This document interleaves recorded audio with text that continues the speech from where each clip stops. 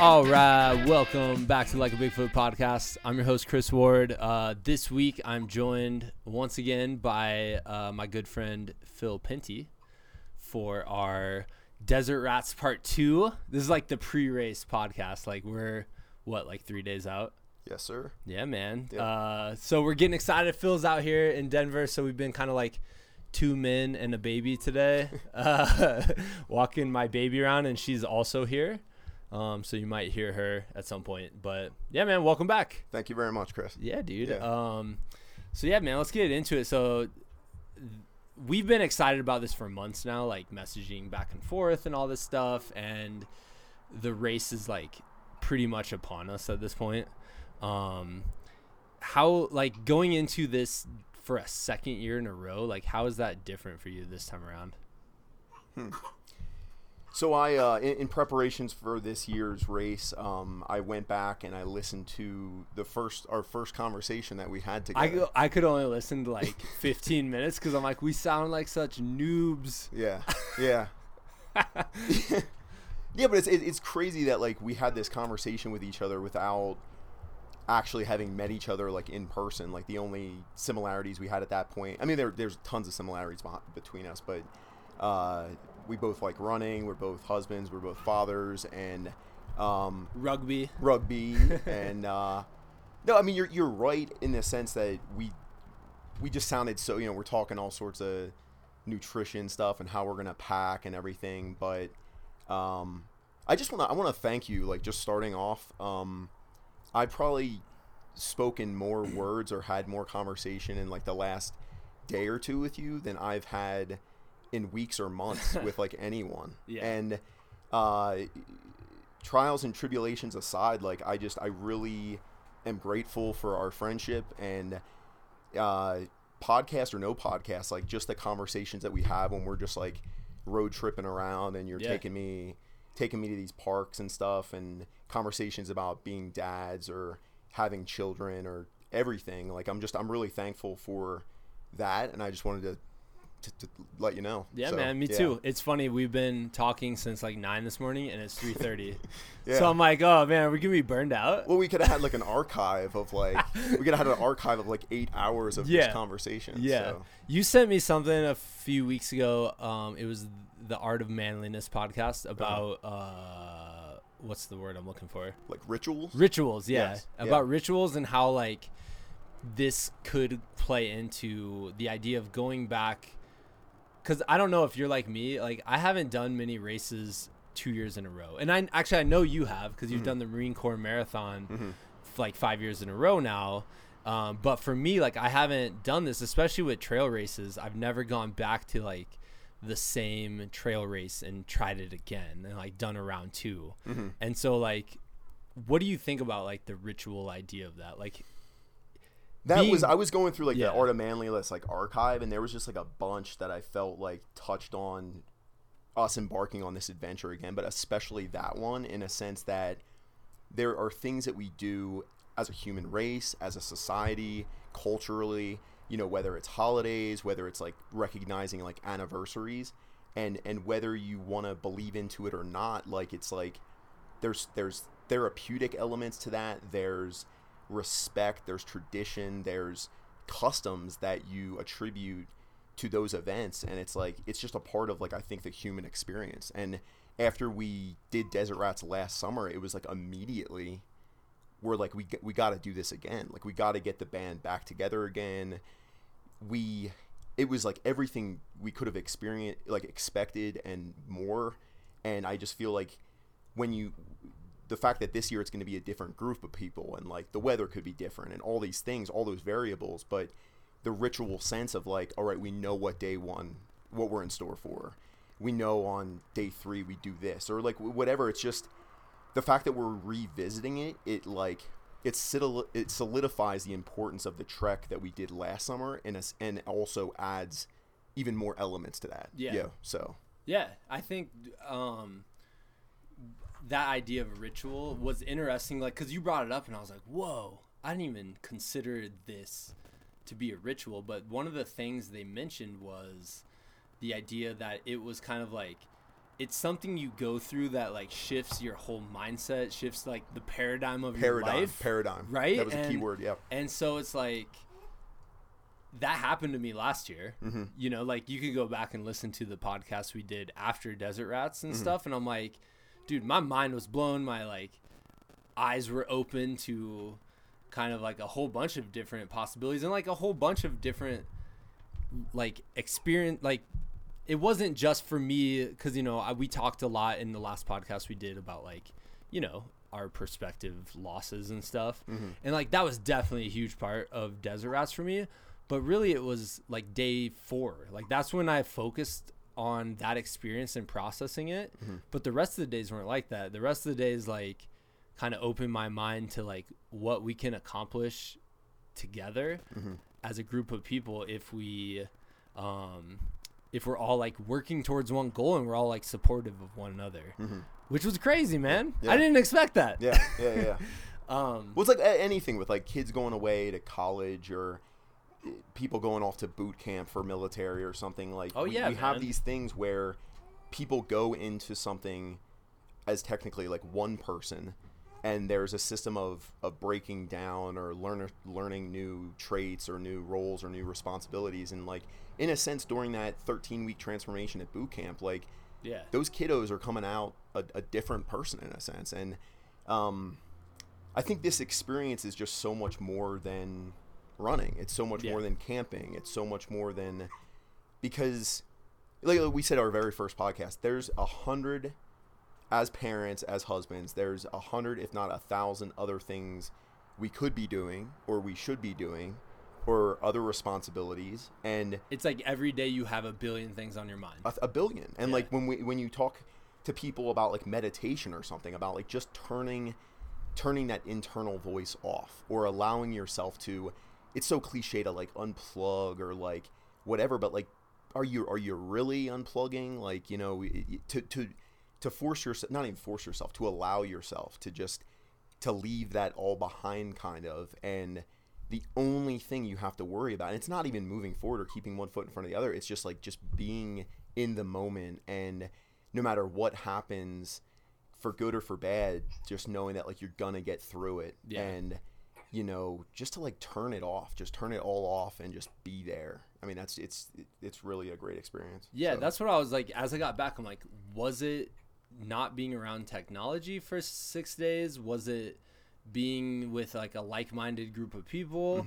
Was it even like not looking into a mirror, you know, because like you just get completely covered in dirt and stuff and you don't see yourself for 6, like, was that the thing that was so just like mind-blowingly awesome in the military or going out to the field with Desert Rats? Like when you don't shower for 3-4 days, like when your only means of like hygiene are like brushing your teeth and maybe taking like a wet river nap. bath. I mean, it just makes you appreciate it that much more. Maybe that's it. Yeah. I mean, that first shower back, man. It's like you haven't showered in like a month. Dude, I took a picture of my legs last year and like I pulled my sock down a little bit and it was haunting. How much dirt and grime was on my legs. So is that it? Like I couldn't pin, like at the end of the day, it's just everything. Like I couldn't pinpoint the one factor that made it special to me. Obviously like the group of people was probably the thing that I really walked away with, but just the whole experience together was amazing. So I think too, in our society, everything is so clean cut and a la carte, and you know, you think these things like Amazon, or you think these things like Netflix and Hulu and live streaming and updates and Wi-Fi, and all these things are there to make our lives easier. But you know, I can't take credit for this statement, but it's like the more things that we own, the more they end up owning us. And just that ability to just not worry about, back in the olden times, like when they would be at the end of the day doing their work, like they would just sit around the dinner table and the fire and read just a talk book, and share stories and like recount the adventures of that day. And it's like that's how those legends or those myths or what, I mean, it doesn't even have to go along those lines, but I'm just saying like those are the things when you think back to holidays of your youth, it's the crazy thing your uncle did, or it's the remember sledding with grandma or whatever. It's not sitting around watching TV. It's not watching something. TV. And even like when you think back as a kid and maybe your ritual, like once a year your dad would take you to a movie or something. It wasn't about the actual movie. Yeah. You know, it was the experience of going it was the day there, spent getting the with popcorn. Dad. Yeah. Yeah, exactly. Like sitting there talking about the movie on the car ride home. Mm-hmm. You know, like that's the ritual. Yeah. And that's the cool part.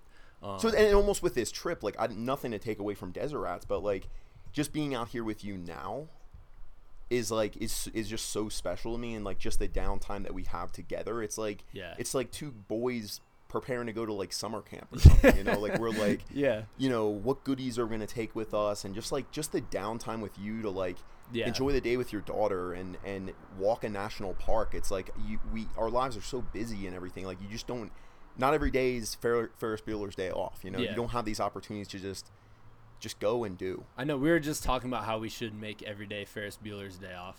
It would be more. You couldn't really support yourself for too long. Yeah. But it does, it like brings you back to this childhood excitement because you're anticipating this thing. Mm-hmm. And I think part of the ritual is like the anticipation part of Absolutely true. When you're looking forward to like a holiday and stuff like that, it's not solely Christmas. It's all the rituals and traditions that you do leading up to Christmas. Yeah. Baking the cookies or singing the carols or all that stuff. Yeah. So when you talk about like when you've thought about this, and so like I always think of ritual, the common one is like when a boy becomes like a man somehow, mm-hmm. and there's some sort of ritual along with that. And obviously like in different cultures, there's all sorts of stuff, but like, do you have any from your, like thinking back on your life, was there anything that really stands out in that sense? Like, do you remember any rituals in high school or whatever? I have a specific one if you want some time to think. In our high school football team, mm-hmm. the night before our last regular season game, mm-hmm. we all went out and it was like after practice, we brought a cleat, like one cleat, like an old cleat, like a beat up cleat. And we would do the burning of the shoe, and mm-hmm. all the seniors would they would say something. I don't remember what was said. Probably a bunch of like bro stuff, you know what I mean? Meathead stuff. Yeah. But I don't know what was said, but it would be like you'd say something and you'd throw your shoe into the fire, and then somehow it was like, okay, I'm about to like end this experience of high school football that was like so meaningful in my life. And now I'm going to move on to like whatever the next phase is. Mm-hmm. And just thinking like when I listened to that podcast about ritual, I was like, was there anything that really stands out to me growing up, like the boy to man kind of thing? Mm-hmm. And I think that one out of everything stands out. So yeah. That's a really good one. Yeah, it was cool, man. And you know, my dad growing up was always a coach, so mm-hmm. I was always around the football team, and so, like, I would witness the older guy, and, you know, you'd be younger and you'd witness the older guys doing that. And you'd be like, someday I'm throwing my shoe in this fire. And you're kind of like, you're like, looking back now, I'm like, I mean, we're just throwing shoes in fire, you know? But at the time, it was so meaningful, you know? Yeah.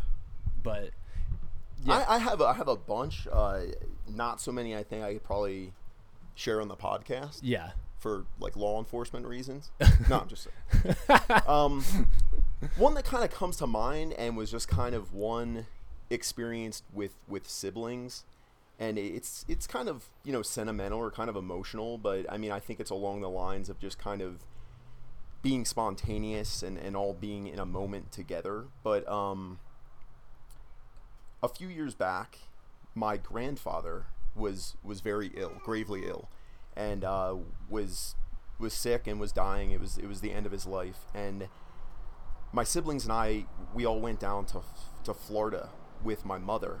And we had a tumultuous upbringing, and not, I wouldn't say traditional upbringing, but it was kind of one of those moments in life. Like, there's many movies that do this thing where like the kids grow up and then they come back for like for a funeral or for a wedding. I love those movies. I'm in. I don't know why. I'm into on like any like big like revisiting like rituals. youth. Yeah. I'm in for that. But you have your own personas, your own attitudes, your own outlooks, like when you're young kids, and now it's like you're all getting back together like 20 years later. And you like revert to it a little bit. Probably. Yeah, I'm like the middle brother, and so we're there for the appropriate reasons to be there for my grandfather. But one night, I want to say it was like Fort Lauderdale or something, but we went out, and it was almost in a sense like a celebration of life. Like, even though my grandfather wasn't there, and even though my mother wasn't there, and it was like this like solemn time, we weren't going out to like get like crazy or go bonkers or anything like that, but we were enjoying each other's company, and there was no like significant others there or anything like that. It was just like me, my little brother Adam, and my older sister Angela, and myself, and it was just us three. And we like went to like a disco club, and we're like dancing and stuff like that. Yeah.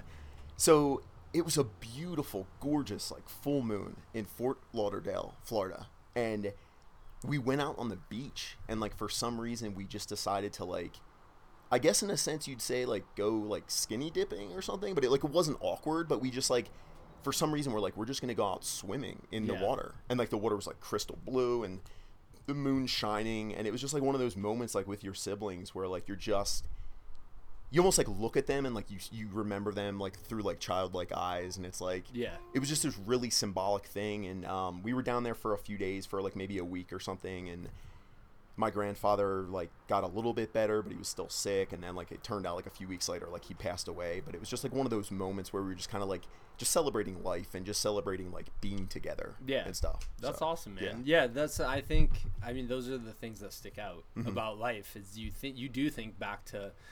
And I guess when I heard ritual, when you sent that to me, I was like, oh, this means like by definition like something you do more than once. But then when they were talking about it, they did mention like it might not be more than once. It might just be like this is something in your life that happens, and then you're in like a different phase or whatever. Maybe we need to look up like synonyms of ritual, but it's doing it right now. It's along those lines, but it's like, you know, the Aborigine do like, you know, like a walkabout, like you're saying, like, you know, these events for young men or young women to like become adults. But the truest definition of like ritual or something, or like this coming of age tale, is something occurs in your life where you go into it a certain way with certain standards or certain morals or certain things. The event happens, and then you need to change your paradigm. You need to change certain things in order to like almost survive, like to get through it, to come out on the other side. You need to put things down, or you need to pick things up in order to like transgress. Yeah. It says like ceremony. I was like, oh, I guess that makes sense. You know. Well, with my daughter, like when I was growing up, I never partook in like the local camps or anything. I never went away to like a sleepaway camp or something. And later this summer, my daughter is attending a very special camp for kids who've been through situations very much like my own. And the camp name is Camp Kesem. And it's just such an awesome camp, and I look forward to it because it's like Penelope went through the application process and got into the camp for like this summer.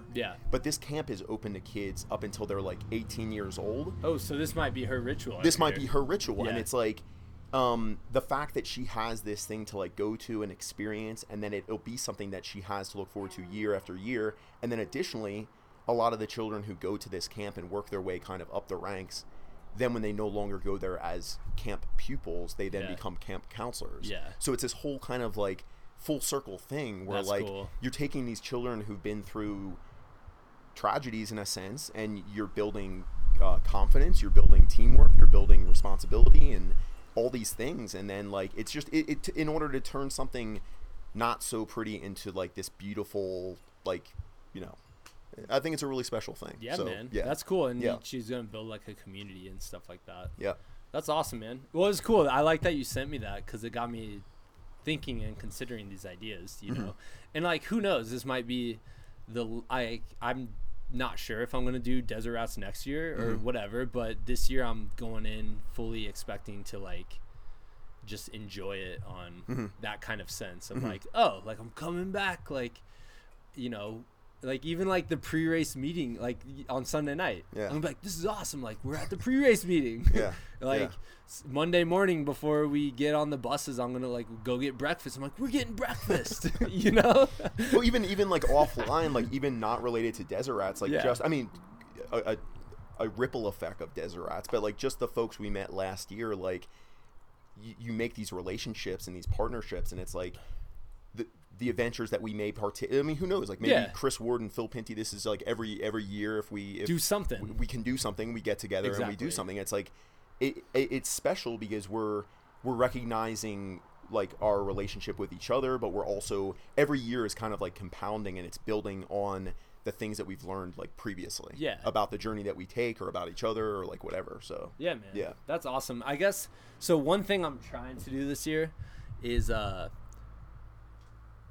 it's gonna be weird, man. I'm trying to take all my expectations about the whole entire race yeah. and kind of like throw them out the window. Yeah. Because I kind of am like we're gonna go in and we have these preconceived notions of like, this is what day 1 feels like, this is what day 2 feels like, this is what day 3, but who knows, man? It might be totally different. Like we were talking yesterday, I felt really strong day 4. You struggled day 4. Speak for yourself, Chris. I felt weak on day 2, and you said you felt great day 2. Yeah. So it's like, how do I know this year day 2's not going to come about, and that might be my best day, you know? And I am trying to not compare the experience this year to last year's. You know what I mean? Yep. Like, it's kind of like the whole like being.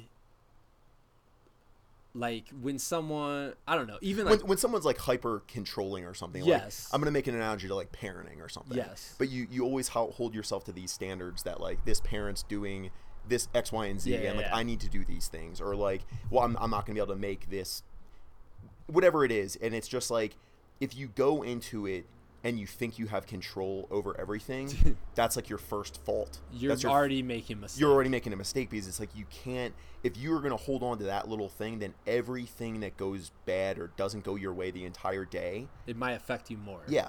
And it's like, just don't, we have that experience from last year. It's okay to go into it and like, oh, this is what we'll see, or this is where the river switchbacks, or like whatever, but like, you don't know how you're going to be feeling on that given day. Yeah. So yeah, man. Yeah. Well, and spoiler alert for next week's podcast, Yes. I'm going to say the same quote and probably butcher it just like because I already recorded next week's. Yeah.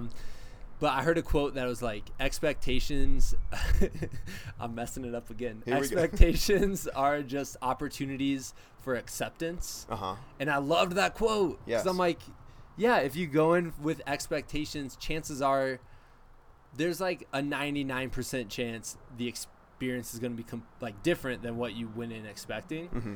And so you have to accept it and be okay with that, you know? Whereas, you know, like when you hear people who get frustrated during ultra marathons, a lot of times it's because they're like lining up thinking like, this is going to be the perfect race. Like, I'm not even going to feel sore. I'm not going to get a stomach ache ever. I'm not going to cramp ever. Like, this is my expectation for this race. And then reality kicks them in the face. And all of a sudden now I'm frustrated because I'm starting to feel queasy, or I'm not keeping my pace that I expected to keep and stuff. So I think you just kind of have to go into it like super open to the experience, which is, you know, we keep using the phrase this week of like hippy dippy. It's a bit hippy dippy to be like, I'm just gonna be open to the experience, man. But like, you kind of do. It makes sense. One of my last road races was the Frederick Half Marathon up in Frederick, Maryland, and the race. The morning of, it was just like raining the whole entire morning. Yeah, And then yeah. at the start of the race, it was just like a monsoon rain, Yeah. right?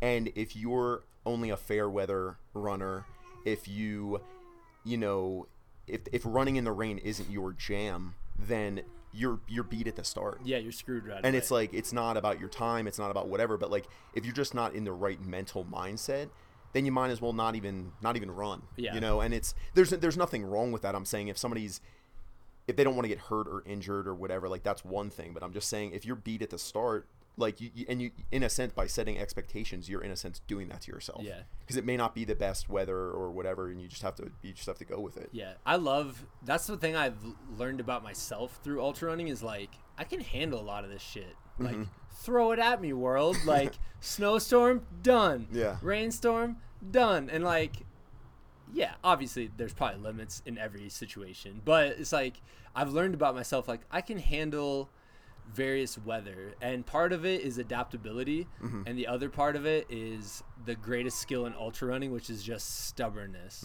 where you're just like, I like audacity or tenaciousness. That makes more sense than stubborn. Stubborn sounds kind of could be a little off-putting. Speaking of tenacious, you heard Tenacious D? Yes. Okay, so last year during day 2 on like the super flat road, the whole time in my head for about like 2 hours, which I'm going to say this out loud and I'm going to sound like a crazy person, but I just had that line from Tribute where it's just like, me and my brother Kyle here were hitchhiking down a long and lonesome road. And I kept repeating I was going to say that. The Tribute. Did you listen to the song or just that like speech? I didn't even listen to it. It just you popped just in my head, hearing it. and then I just kept repeating that in my head as I was delirious, a little bit delirious. Can I one-up you real quick?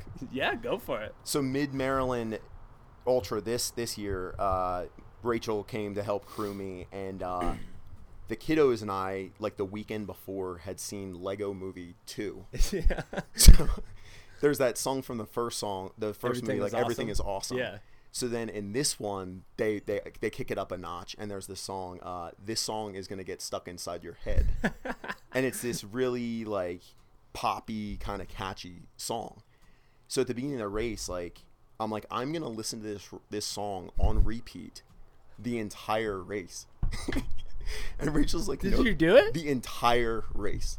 That's insanity. Yeah, I mean, it is insanity because it just got to the point where like you're just here, like, because then you at the end of a song it like fades out and then it would fade in. It would just be like, here we go again. Here we go. And it just has a great beat. I had my breathing on point, and yeah. So when I was in 8th grade, we were taking a trip to DC, like a bus trip. And I thought it was the day of CDs, like back in the day when everyone had CD players. And I thought like someone had mentioned like, we're like 20 minutes from the hotel. I'm like, nice. I'm going to believe you, fellow 8th grade kid, because you obviously know the directions in DC. And so I was like, I'm just going to listen to this one song. I think it was Fat Lip by Sum 41. Do you know that song? Okay. No. This is an embarrassing, like, I was in 8th grade, you know. Anyway, so I listened to it on... Was it radio, like a radio-friendly Yeah, kind of. I think it was on the radio. Okay. But anyway, so I was like, I'm going to listen to this on repeat until we're at the hotel. We didn't get to the hotel for like 2.5 more hours. Yeah. But like an hour in, I'm like, I'm an hour into this. I can't stop now. I can't stop now. It's a great song. Yeah, but I listened to This Song Isn't Gonna Get Stuck Inside Your Head or whatever it's called for 5 hours and 40 minutes. So touche, Chris Ward. That's awesome, man. Yeah. No, I hear that song when I sleep and when I do that with Baby Shark. Baby Shark, we get home and they're like, Dad, can we put on Baby Shark? I'm like, I mean, why not? But speaking of songs, I guess, do you have like, what's your special like go-to besides that Lego Movie 2? What's your special go-to? Do you have a go-to? It's just Lego. Just all Lego the themed? Lego Movie 1 and Lego Movie 2. It's what about it's those soundtracks. Lego Batman? Yeah, of course. Yeah. No, I guess all sorts of music. I mean, there's like the music from like the 90s, early 2000s, like just like catchy, like even like goofy stuff, like, you know, like, I don't know, not like inappropriate stuff, but just like those catchy, like, you know, Baby Got Back or something like that. Like just something to like, it's like the sorbet of music just to kind of like cleanse the palate. Yeah. But I'd say like probably like classic rock or, you know, growing up in the 90s and stuff, like, you know, Soundgarden, Red Hot Chili Peppers, but also like, you know, hip hop. Yeah. Jay-Z and stuff like that. Nice, you know? man. Yeah. So I know, like, for me, I put together a playlist for when I'm out there, and I threw on some, like, I think I'm in the desert, like, I want to hear this type of music. Yeah.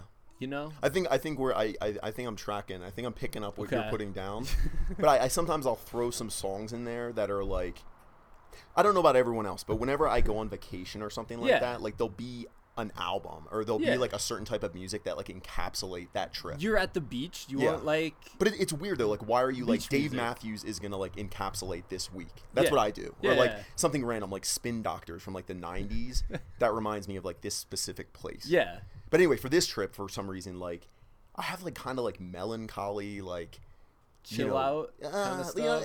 I guess so, but like just like Mumford and Sons and like the Lumineers, and I'm like, this isn't fit. What am I doing to myself? You know, because I'm just sitting on a train out, like I'm on a plane and a train, and I'm like coming out to see you, and I probably just look like a sad urban cowboy with like. You were wearing a cowboy hat. I was wearing a cowboy hat and just like Pitbull sunglasses, and they're like, "What's up with the sad cowboy listening to like?" We can hear his Lumineers through his headphones. I feel like sometimes you need to like, not that we do it to ourselves, we like beat ourselves up or put ourselves through the ringer, but like you need that music to kind of like turn the feels on a little bit. Sets the mood. Yeah, I gotcha. Yeah, I got some like I threw some like Sergio Leone movie soundtrack stuff. Yeah, like Fistful of Dollars. Yeah, you were sending. You sent me some, and then I was like, "This needs to go on here." Yeah, you know. Yeah, but and then some like old timey westerny.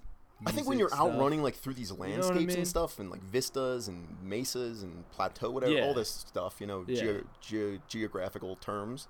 That's what you want to hear. You need the instrumental, like, or even like there's guys that just play like acoustic guitar. Like there's no singing or anything. It's just like. Yeah. And you just feel it, man. Totally. Last year I put on the Legend of Zelda song. Mm-hmm. Do you know that song? Yeah. Because I'm like, I'm going on a quest. Mm-hmm. You know, I need this background music. So that came on at one point, and I was like, here we go. Mm-hmm. There's I'm drawing a complete blank on the group name, but it's like an orchestral group. Yeah. And I think they've done like multiple artists. Yeah. But they did it's a Red Hot Chili Peppers Oh, so album. they like cover. Yeah. Yeah, that's but cool. It's like it's so awesome because like you're hearing, you know, like Flea's bass line, it's just like on a cello and stuff, and it's like you pick out parts of the song that you wouldn't like normally hear. Yeah. It's very, very soothing. Do you throw on any Macho Man speeches? And if there's one Macho Man speech you would recommend? Yeah. Because you sent me a couple. Yeah. Over the last few months. So I don't know if many people know this or not, but Macho Man actually made like a collaboration with the rapper that did like "Let Me Clear My Throat."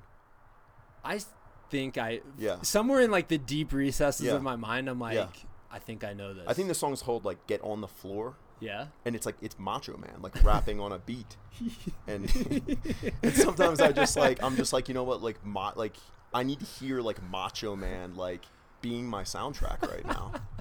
And there's many like Macho Man speeches out there. One time I'm not even gonna try to like impersonate his voice or anything, but he's like, I don't you don't need to.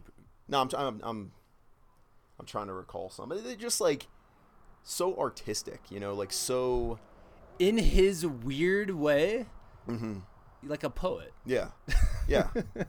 Because other guys like back then and even now they do these like promotional things, but like it was almost like Macho Man's promotions were like that was what you tuned in for. Like it wasn't even. Yeah. I feel like he came in with like a piece of paper with like 2 bullet points on it, where he's like, I gotta mention this, and then he just winged it, like improvised everything, but it turned out to be genius. Yeah. You know what I mean? Yeah. That's what I feel like, anyways. I don't know if that's true. We'd say like, I'm the tower of power, too sweet to be sour. I'm funky like a monkey. Sky's the limit and space is the place.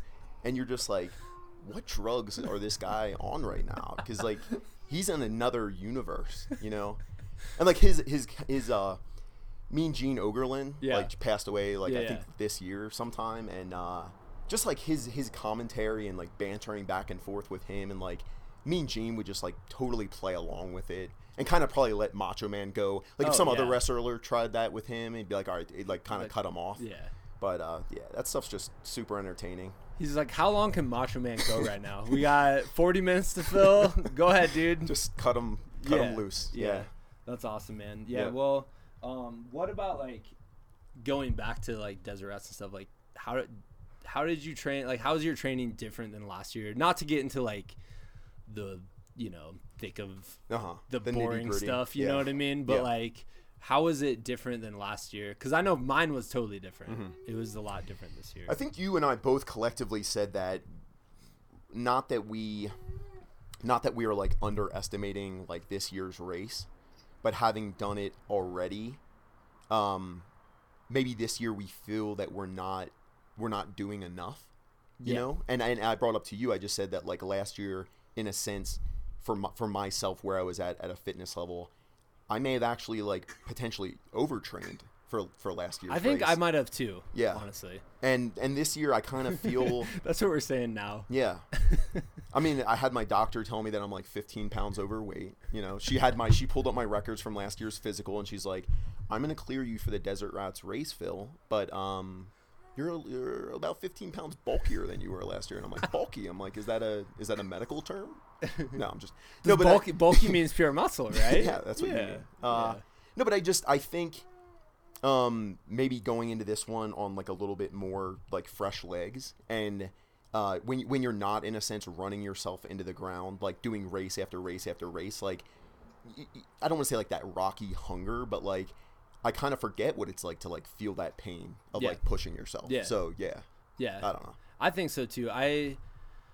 For me, the biggest difference was the Denver weather, which it's funny. Like I was out here complaining to people like it's not 90 degrees, and because it was beautiful, it was 60 degrees for like 2 months before this. It was like the most perfect weather ever. But in my mind, I'm like, I need this to get hot. Like last year, it was 90 degrees through a lot of May, and it was just like brutally hot. And I would go for a run after school and just be like sweating like a pig, like heat adapted like crazy. And then this year, it just never happened. And so once I got done with school, and you know, back on stay-at-home dad duty, like right now, I'm feeding the baby with a bottle while doing the podcast. I was like, how can I get heat? And I did the physical too with my doctor, Dr. Bill. He's the man. And we were talking about heat adaptation because I've done a lot of research this year actually on like the science behind heat adaptation. There's a lot of things that point to like if you do 2 weeks ish of like really intentional getting out and exercising in the heat, like you actually gain pretty much most of the benefits you're going to gain. So like that's pretty much what is necessary, but it never got hot. And so he was like, have you thought about like just layering up? And I'm like, yeah, I've thought of it, but like I haven't pulled the trigger. Like does that actually work and stuff? And he's like, I mean, it wouldn't hurt to try, and maybe it'll be like a mental boost. So basically every morning I would go for a run at like 5 a.m. So it'd be like 40 degrees. So that wouldn't be any good for heat adaptation. But I would get home and like the hottest part of the day, which was still like 70 and beautiful, I would put the baby in the stroller. She'd need a nap. I would put on 3 sweatshirts.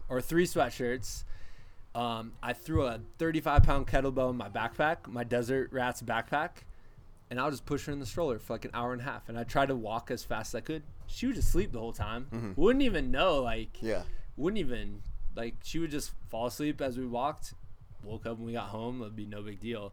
But I realized this guy in 3 sweatshirts. I look like the kid on A Christmas Story who can't put his arms down. With this heavy backpack, wearing pretty much all black. I had a black hat, black sunglasses, sweatshirt, pushing a stroller. I'm like, people are thinking I'm stealing this baby, right? Yeah.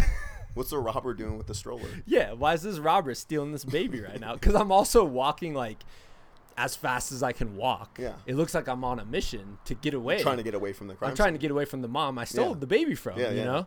And I didn't realize that till like day 2, and then I'm like, that's all I could think of. Every time I passed a person, I wanted to be like, not stealing this baby, ma'am. This is my child. I'm training for a desert race. I don't know what to tell you. But yeah, man. So that was like the biggest difference. I started thinking, because it started becoming monotonous, where it was like every day I'm doing the same thing, and it was wearing me down mentally. But I was kind of thinking about the idea of like preparation, right? Like if you put the work into the preparation, you're not going to have that seed of doubt in the back of your mind during the event of like, when you're in pain, you're not going to be like, I should have done more. You know what I mean? And I think like silencing that tiny voice is pretty key to these kind of things. Yeah. If that makes sense. It absolutely makes sense. Yeah. I'm not a behavioral psychologist. We should have like a bunch of clips of me saying, I'm not a this, I'm not a doctor, I'm not I'm not a rocket scientist. I'm not a rocket scientist. Yeah.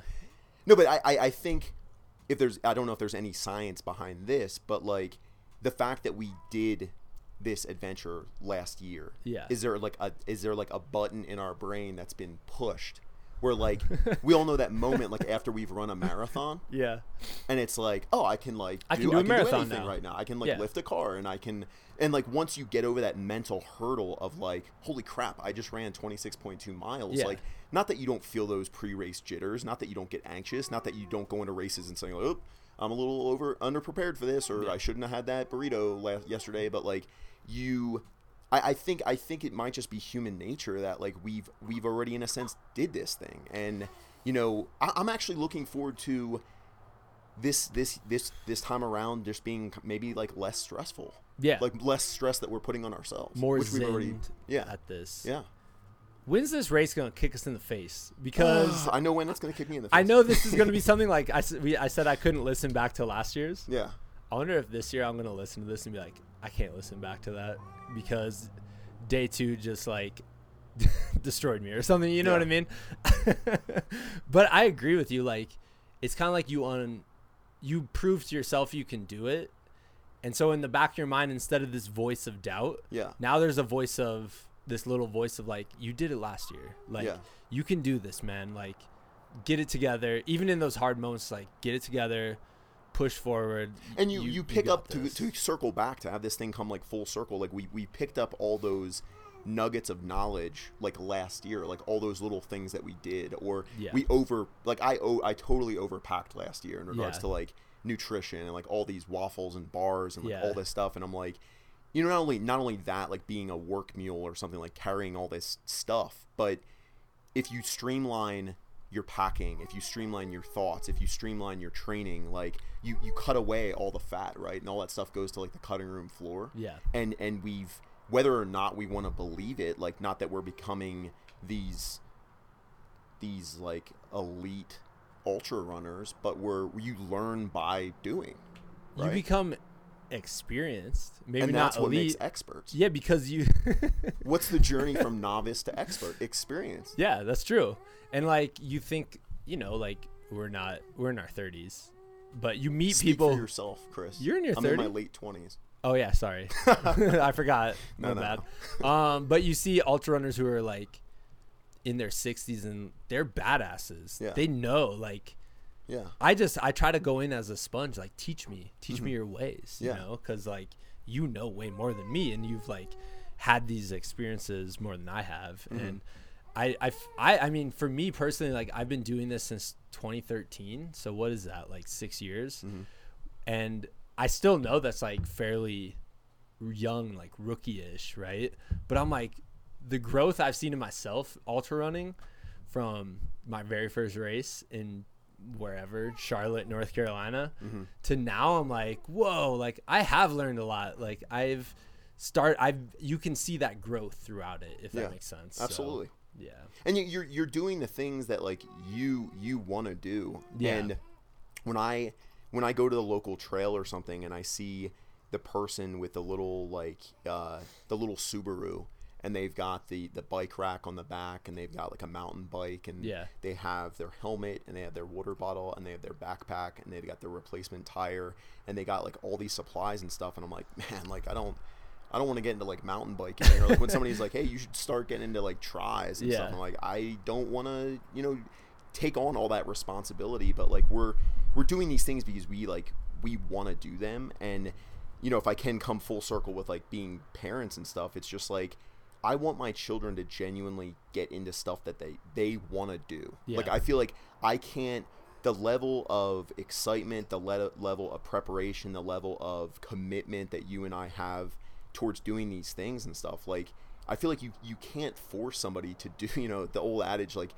you can take a horse to water, but you can't make them drown. I mean, that's like total cliche, but like, we're doing these things because like we genuinely like doing them. And when people hear that we do these things, whether it's a parent or whether it's a neighbor, like, oh, that's crazy, man, that you run like ultra like 5Ks and stuff. And like, that was a joke, but you know, ultra 5Ks are pretty 5K, tough. They're intense. Yeah, if man. You've never run an ultra 5K, yeah, you gotta run one of those ultra 5Ks. No, but like, it's just, if you're passionate about what you're doing, then the work, the preparation, it doesn't seem like that much of a hassle. Like we're doing these things like therapeutically as like a vacation, whereas like some people think we're completely crazy. Yeah. You know. So. And I wish, because people, I guess we should have said this 44 minutes ago. just add it on in there. But if you want to like follow along, there's like a tracker or something. I don't know how entertaining it is. People said it was entertaining last year, though. I think you see like a little, you see a little dot. bleep, like a little dot. Like here's Phil, here's Chris, here's all these other people. Yeah, you know. Well, the information like hasn't. I mean, I'm gonna put it out on the. Yeah, social we'll put it medias out. and, I guess what I'm trying to say. We didn't get our bib numbers yet or anything like that. So. And I totally lost my train of thought there. Oh, I wish people could see, because they're gonna see that. They're gonna see pictures afterwards. We're gonna do a podcast, a few podcasts probably afterwards too. And so they'll hear all that about the actual experience, but what a lot of people are missing is just like the amount of time and commitment and discipline it took beforehand. And that's more like the event is awesome. They say when somebody like, it's a marathon, like a Boston Marathon. Yeah. Some famous runner said this, but like your marathon. We'll just say, what's her when name? Des Linden? Des Linden? Maybe. I don't know. I think she said this. I do. You don't even know what I was going to say. She says, keep showing up. That's what she says. That is what she says. She's a badass. That's what she said. No, somebody said that like your marathon starts like when your training starts. Like the marathon. That's true. For me, like you don't need to be a macho man. Like the thing itself is like the main event. It's you getting to like shine, getting to like show up, Yeah. But your training is the official start.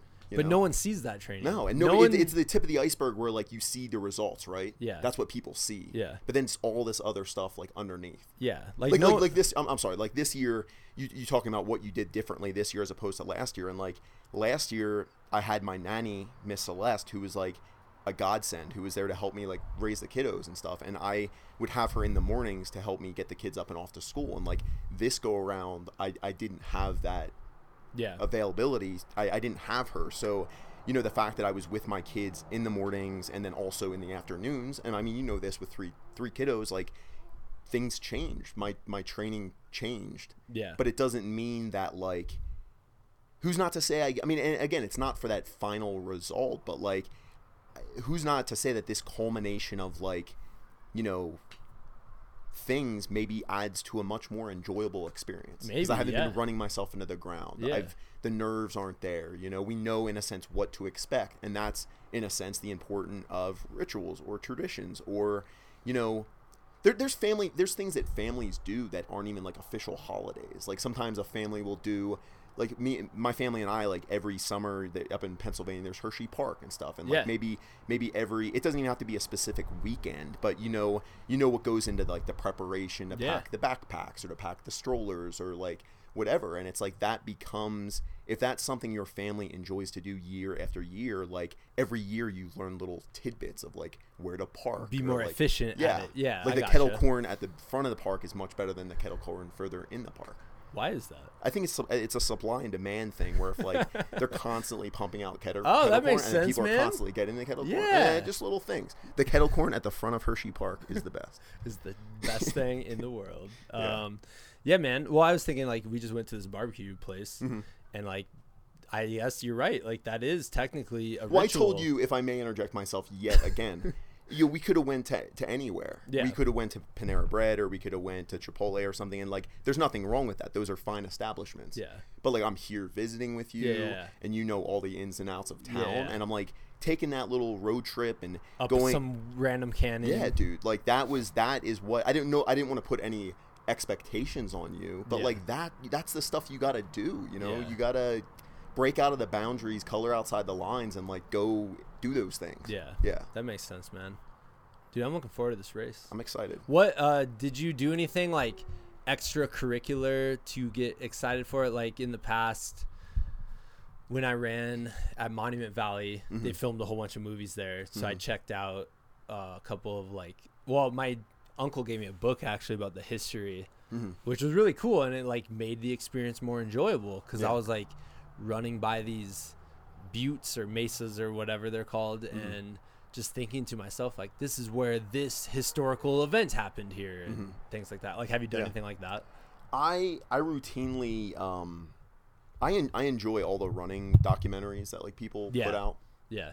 Like there was the one like why to run 100 miles, or oh yeah, that one's awesome. Katula put one out like, you know, keep ultra running weird and stuff, and like I just love hearing people's stories, and like, you know, everyone's got different reasons. Everyone, I mean, additionally too, I mean, you shared that video that that Martin put together of like desert rats like last year, and the slow motion fist bump. yeah, and I love like that goes along the line. I don't want to keep, you know, bringing up the rituals, but like just sharing those memories and like seeing the slow motion fist bump, or seeing the people that we ran with from last year, and it like you can't help but like, you know, it taps in the feels a little bit, and like you can't help but like smile and be like, you know, meeting Bob and meeting all these wonderful people, and like, you know, everyone brings their own strengths to these things. Everyone brings their own outlook, their own shared experience, and like, you know, you almost become like this little like community, and you know, I love life is you've said this before, life is this shared experience, and like, you know, just sharing these stories, sharing these traditions. Like, who knows how long like ultra running is going to be like the hottest new thing, but I really just enjoy being out on the trails with people. I think the people who enjoy it at that level of like such an intrinsic joy, I think it'll always be the big thing for him. You know what I mean? Yeah. Because it's exactly what I just cut you off saying. The people out on the trail exploring these like dude, I wouldn't go hike the Kokopelli Trail without, and I guess total shout outs to Gemini Adventures. Like, absolutely, man. All the stuff they get out there. Dude, it's insane. Like they do I was even telling this to someone the other day. I'm like, because people mountain bike that.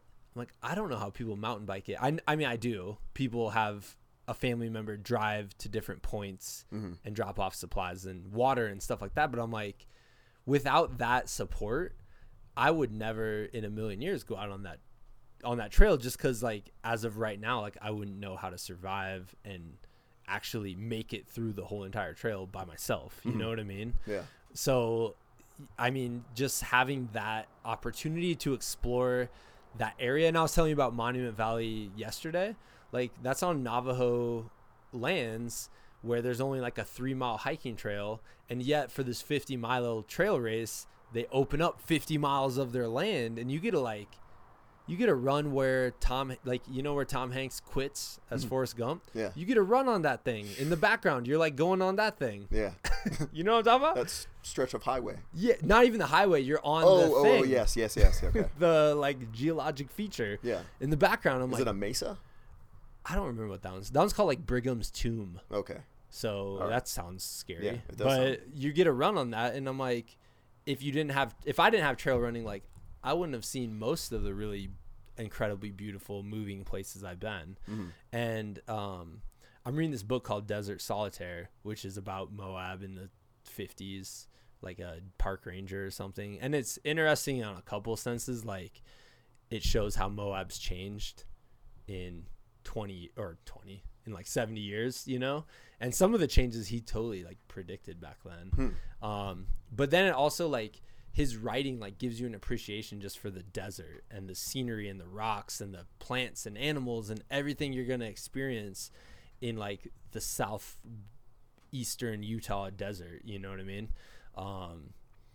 And I'm hoping like to be able to appreciate that a little bit more this year too, you know, like, I don't know, maybe, you know, there are moments of the course that I'm looking forward to where it's like day 2, you climb that big mesa thing. And I'm like, that's awesome.Id I appreciate it last year as much as I might be able to appreciate it this year? I don't know. Like, maybe last year I was just concerned about what was ahead or what I was going to see next and things like that I didn't get to take a chance to like actually sit there and enjoy the scenery and nature that I was in or something. I don't know. Yeah. We'll find out. But that was one of the things I did. I mean, I think too, like, you don't, I'm like a bargain, like, ultra runner. Like, I don't need to buy I've got like probably 30 pairs of sneakers, right? But like, I'm always buying like the model from like 2 years ago. Yeah. Like, I'll never pay over $100 for a pair of running shoes. Yeah. I'm sorry. Sorry, everyone. Yeah. Yeah. But like, you know, there's people that show up to ultras that like, they look like they're in their Sunday best or something. And like, the thing is, when you're out on this camp, when you're out on Desert Rats, like, you may have to wear the same shirt or same shorts like twice, God forbid. Dude, I'm gonna wear the same shirt the whole time because last year Thomas, our friend Thomas Mullins, who's like the coolest dude in the world, he wore like this shirt, and it was like it was like white, the white one with the American flag, whitest, it was like skin tight. It was like a Patagonia shirt. Yeah. It was so white at the beginning of the trip, and by the end it was dark brown. Like it was beige by the end, and I'm like, that's cool. Yeah, but you just get to the point where like, you can even go to the Colorado and like rinse your stuff out and stuff, but like seriously, 5 minutes into the run, I want all the dirt. I want the layers of dirt from every day. What's the point? You get to the point of such filthiness that you're like, you just appreciate just not. You know, we're not females. We don't wear. I don't wear makeup all the time. Yeah. All right. That's I'm being honest right now. It's not all the time that I wear makeup. I'm just saying that like, when you're out there and you're not concerned about how you look or who you're impressing or what you're wearing or what, whatever. It's like, I could be running in like my military Marine Corps, like green on green, like skivvy shorts. Yeah. And it's like, you're ultimately running for comfort and you're running for breathability and like, you're what works the best. What works the best for you. It could be anything, and it's almost like you're just running free, careless, and that's what I just really like is like, you get to the point of like, cause if I'm not like Danny Tanner from like Full House, he's like a clean freak and stuff like that. And like, was always cleaning and wiping off the counter and stuff. You're but more of an Uncle Jesse type. What was his saying? What would he always say? Like, oh, behave. No, he didn't say oh, behave. Didn't he say that? No, it was I swear to you, how are we he drawing said a complete blank? If he said that, like, please email he would say, in. have mercy. He'd say, have mercy. Who said oh, behave? Oh, Austin Powers. Or you could be like an animaniac and be like, hello, nurse. No, he was totally not oh, behave. Anyway, that's 1 point for crap, man. That was 1 point for But you try to keep, like, I'm the type of guy that, like, won't set my pack down on the trail because, like, I don't want to get it, like, dirty or something. Yeah. Like, you just get to the point where it's like, you can't even think about that. Dude. You just give somebody your bladder, fill the bladder, do this, do that. Hey, Phil, you got peanut butter and snot, like, all in your beard. My pack still has jelly on it from last year, I'm pretty sure. Like, there's just jelly. I can't get it out. Well, you could have at least laundered it or done something. Hosed it off. Yeah, that's a good point. I didn't do any of that. It doesn't matter. It just sat in the garage. Yeah. It's moldy jelly. Yeah. Yeah. It's pretty. We might all get infected with moldy jelly. But yeah, I get you, man. It's cool. It's freeing just being like, I'm going to be covered in. I want the dirt this year. Because last year I did change shirts. I don't want to change shirts. I would recommend changing your shirts. No, man. It's. Right. I mean, I don't want to be known as like the guys in like the stinky tent. Like, stay away, Yeah, they're all stinky tents. I do, man. I don't know what to tell you. Let's I don't know. But yeah, dude, it's gonna be sweet. So, and just to rekindle, like, if we can just give another shout out to Gemini Adventures, like, excited to like see the runners that we ran with last year, as well as the crew. The volunteers. Oh man, I'm like, I got like a practical joke. Not even it's not even a funny joke. But I can't say it here because what if they listen? I got a joke that I can say right now. Okay. What did the kayak say to the timid canoe? You canoe it. That was so That's good. Really bad. That was the. Yeah. That's how you know you're a dad. I've used it a gazillion times, and like, hey, I just love with I just love with like dad jokes when like they're so horribly bad that like they get to the point they're so bad then they come a full circle around. And they like super funny. Yeah. My students, we start our first dissection, right? Speaking of rituals, I was thinking about this 7th grade science. You do your first dissection. That's a ritual. Is it still right a frog? there, right? We do a frog eventually. A piglet? No, dude, the piglet, we have one at school. Yeah. Creeps me out, man. Yeah. I can't even look at that thing. It's super creepy. I don't know how I got through junior high and high school. I never did a dissection. Maybe you did not? Maybe I wasn't in like the smart sciences. Dude, I'm inviting you down next year. Oh boy. Next dissection November with guest host. They're like, why is he doing it? And you're like as grossed out as the 7th graders. I have a pair of like shears. Yeah. But we do a sheep's eyeball. Oh boy. And it's like, I think it's disturbing. You had disgusting. Me at sheep's eyeball. But yet, like, I have to put on my game face, and I'm like, that day, I'm goofy, man. Like, that's just my personality, even as a teacher. No. That day, I put on my game face, and I'm really serious because I know some kids are going to... Do you need to be strong, like, for your students? Yeah, because I know, and not all of them, but I know some of them are going to be apprehensive about cutting into an animal's like eyeball. Flesh, yeah. Yeah, exactly. So that day, I'm, like, super serious. Don't say anything. The next day, though, and I just have this joke planned out, so I guess if a future student's listening, like, spoiler alert. Oh, boy. The next day they come in and I'm like, I put my serious face on again and I'm just like, you know what, guys? I'm really proud of how you guys did with the eyeball dissection. It was really eye-opening. Oh, boy. And then I just So you just have a whole bunch of, like, eye jokes. Yeah, basically. Okay. And then some of my students jump in, though. Please silence and they're your like, eye they phones. hold their hands up and I'm like, yeah, Marie? And they're like, she's like, yeah, Mr. Ward, I was a little sheepish. And I'm like, oh, and then we high five. It's like the greatest moment of the year. Yeah, I like that. And last year I had kids coming up to me who I didn't even teach, telling me dad jokes in the hallway because they just knew. Yeah, they knew I was like into dad jokes. You know what I mean? So, so there you go. Very well. That might be the weirdest way to end the podcast. Hey, favorite Western-ish movie. We were watching part of True Grit yesterday, and we didn't get through it, but or all the way yet. Yeah. But like, do you have one? Like, if you're like, I'm going, because you're from Maryland. If you're like, I'm going out west. What are you watching to get pumped up? I watched The Good, the Bad, and the Ugly a couple of times, so I feel like that one's like total cliche. A classic. Yeah. I think Back to the Future 2, where they go back to the Midwest, is my favorite Back to the Future. I think it's Back to the Future 3. You're right. Isn't 2 they go? Well, we have to go to the future to go to the past. So you're absolutely and right. Then it was back to the Future 3. And then his name is Clint Eastwood or something. Correct. Yeah. Yeah. And somehow his like great grandpa looks exactly like him. Yeah. It's also Michael J. Fox or something. Well, maybe the moral there is that like the things that we did wrong on last year's Desert Rats trip, we can somehow like go back in time. Go back, or maybe just by going back now, we can like right those wrongs or like something. I don't know. I don't know where I'm going with that. That's a good call. But the movie like City Slickers, like I know I sent you like links about that, and it's like that I think parallels our trip, and then now maybe like down the line we'll do one of those like rope and ride like rodeo type like cattle. Can you say something for me? Absolutely. Can you say Travis Steffen? City Slickers 1 is way better than City Slickers 2. Travis Steffen? Yeah. Okay. Travis Steffen. City Slickers 1 is way better than City Slickers 2, for the record. Say City Slickers 2 is garbage movie and City Slickers 1 is a legitimate masterpiece. City Slickers 2 is a garbage movie and City Slickers 1 is an absolute masterpiece. Yes. All right.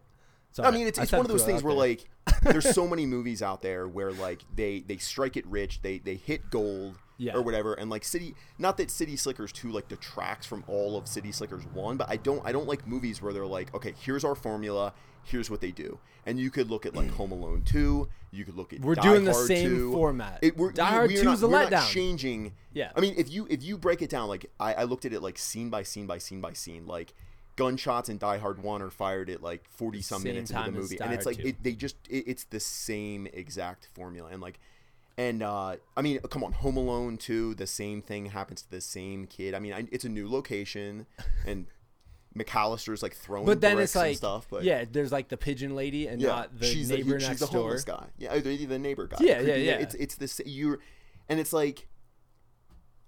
It's just it's kind of heartbreaking because like there's all these things that you could do with like these characters, and you're just recycling everything. Die Hard 3, great movie. Die Hard 3 is a great movie because they add Samuel L. Jackson in as a little twist. Yes, like now it's like a buddy cop movie. You know what I mean? And Terminator 2, you could say, well, that's kind of the same thing, just instead of Sarah Connor, it's John Connor, but they like upped the ante a little bit. Yeah, Terminator 2 is better than Terminator 1. Terminator 2 and Terminator 2 is like a good Terminator. Yeah, but that is kind of the same format, sort of, like right? Endoskeleton. But is that because they flipped it? Now they're like, Arnold's the good guy. Now there's a Terminator out there helping the good guy. When they marketed that movie very well, because when you're watching the trailer, you don't know he's a good guy until you go. And nowadays, like they have to spoil everything. Nowadays I can't watch movie trailers because if it's something I'm actually really excited to see, I'll avoid all trailers because they show, like, I know the movie. By the time I'm done with the 2-minute trailer, I'm like, all right, this happened. Like we watched the new Jurassic Park. Mm-hmm. I think if I would have went in fresh, I would have actually liked the movie. If you're a youngin' and you never like when I think I was 10 years old or something when I saw the first Jurassic Park. Yeah. And that just like knocked my socks off. Yeah. But when there's like 5 other now Jurassic Parks, like going to see this umpteenth Jurassic Park, it doesn't have the same oomph, you know? But I watched the trailer, so I knew like this is gonna happen, and then they're gonna go into some house or something. Mm-hmm. If I didn't know that and I went into the movie, I would be like, whoa, I didn't expect this. Took like a left turn somewhere, and I didn't expect that, and I probably would have enjoyed it more. Mm-hmm. But yeah, I don't know how we got started talking about that. City Slickers. I watched it again as an adult, and I'm like, this is in my top 10 movies somehow, against all odds. Yeah. Because we watched it, we turned it on, and it's like, this will be fun. Like, I liked this movie as a kid, and then I'm watching it, and I'm like, this movie helped, like, define my life. Mm-hmm. Like, it's about these buddies going on an adventure. Yeah. And they have it's the way conversations. It's the way the movie's, like, set up, too, because I mean, I'll get all in the weeds about, like, the movie, but, like, you know, Billy Crystal's character is, like, what is his 39th birthday? And he doesn't have he's like working some dead end job he doesn't like. Yeah. He like sells like radio airtime, and they're like, you work for the radio station. He's like, no. He's like, no. I sell the air for people to like do something. And it's like the other guy, like, you know, it shows that these people are like real people. They have like real people problems. Yeah. And isn't that life at the end of it? And then like they go on this adventure and they share these intimate vulnerabilities of each other with each other, and it's like through that they become each other's like allies, and they're like vying for each other. And yeah, man, it's about that human interaction. And totally. Yeah. And then there's the whole scene at the end. They're riding into camp, and you see these guys who were like kind of miserable at the beginning of the movie, and now they're riding into camp. They have cowboy hats on. They look like the real. They look like cowboys. Yeah. And they're like singing the Bonanza song, the dun dun dun dun dun dun, and it's like the coolest scene. Yeah. I'm like wanting to stand up and fist pump. Yeah. And you know how we should always close out the podcast is like we'll just do like a movie. Like I don't want this to be. I don't want to set a standard for like all of your podcasts, but maybe like when you and I come on, there'll just be a movie that we kind of like. Here's the thing that I think people don't understand. I mean, maybe people understand. I love movies, dude. I'm like a movie fanatic. I'm in on all sorts of movies. Some say it's art imitating life. Is that what they say? I don't. I mean, maybe about. That's what literature. They say about movies. No, I don't know. I mean, it is art and it does imitate life. That's a good point. So yeah, man, I'll always talk about movies. I'm down. I think we should wrap up there. Here we go. All right, so I guess we should say like, if you wanna, because I'm releasing this. I'm gonna release this like 3 days before Desert Rat. So if you listen to this the week it comes out, we're in the desert. We're in there. We are in the We are in it. Yeah. Like singing Bonanza. Cowboy hats. Cowboy hats on, running through the desert with pit stains and all sorts of stuff. Anyways, you can follow the tracker. I'll link it here somehow. Maybe like Sunday night we'll know what the link is. I'll link this here. I'll link it here or on like our Facebook page or whatever. And then Phil, you can link it too. I'm not too adept to like social media. I don't know like how hyperlinks work or I don't know whether to believe you or not. Is there any way like I can route my America Online username? Yeah. Okay. Are you talking about AOL? Yeah, we'll hashtag it to. We'll pound sign it? Yes. Okay. Okay. Yeah, so we'll pound sign for the 411. We'll provide all the details to the people. Yeah, so when you click the button and it goes you're taking it too far. Oh, sorry, man. Okay. But yeah, I'll reel you back in. We'll link all that stuff online. You can follow along the journey. We'll talk about it afterwards, I'm sure. So yeah. So it's going to be good, dude. I'm looking forward to it. Phil's final thought here is just do something that safely like frightens you a little bit. Like if you're this is not like a dating podcast or like a life. We're not like life. I'm not a life coach. right? This is actually a dating. I forgot. I didn't know that, dude. I didn't read. Pivoting the podcast to dating.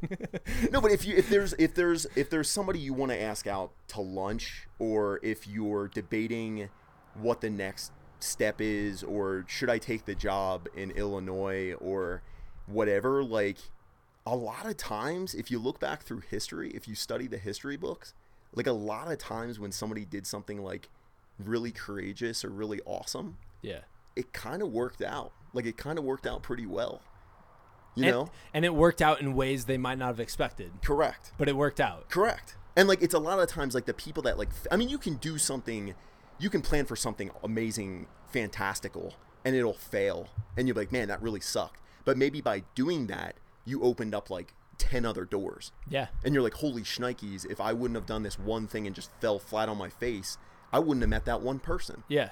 So failure's going to happen regardless. Life is going to make you fail. But like, I just say, if you're on the fence about it, just do it, man. Like, we're here. I'm sitting with you. We might fail spectacularly when you're listening to this. I hope it happens. I hope I'm the guy that fails. No, but like, the fact that I'm sitting here with you right now, spending this time with you, and like sharing this experience with you, like, is there anything realer than like us about to embark on this? And there's people doing this every day of their lives. There's people in various aspects. Yes. Filling out that college application, doing the clinical, like doing these things, and it's like, you don't know until you do it. So just do it. Like, don't be stupid. Don't be a doo-doo head. Just don't have regrets. Correct. Don't regret. Regrets are the worst. The next year, don't think back and be like, I wish I would have blah, blah, blah. I wish I would have started writing a book or something. You know what I mean? Yeah. Yeah. That's cool, man. Right there, man. I guess my final, I don't want to take out, because your final thought's amazing. No. I was like, I got to give a shout out to Bob Stuka. Bob Stuka. We're going to miss the guy. We will miss the guy. So Bob, I don't know if you're going to listen to this, but I think there's no better way. Actually, you know what? Let me say this. Okay. If you're on Instagram, you need to follow Bob Stuka. I second that. He like sprints up the Manitou Incline, and it's so inspiring to me. Yeah. Like every single day, he's going up the Manitou Incline at a ridiculous pace. I don't know, a little unknown fact about Bob Stuka. When he posts a picture to Instagram and he tries to like scroll through to see the different filters. Yeah. Bob Stuka, there's no filter. There's just that one kind of fell flat. You're trying to do like a there's no option for filters, because with Bob Stuka, there's no filter. Yeah, he's just amazing. He's just fine. I mean, he's amazing the way he is. Yeah. And in all honesty, and Bob, if you are listening, I want to interview you for the podcast at some point, because truly, I think you are just like one of my favorite people in this whole ultra running kind of deal. You know what I mean? So, anyways, and then also Paul Shearing. Paul, we're coming for you. We are. But all right, man, Phil, thank you for coming on. Absolutely. All right, man, we'll get back at you guys. Yep.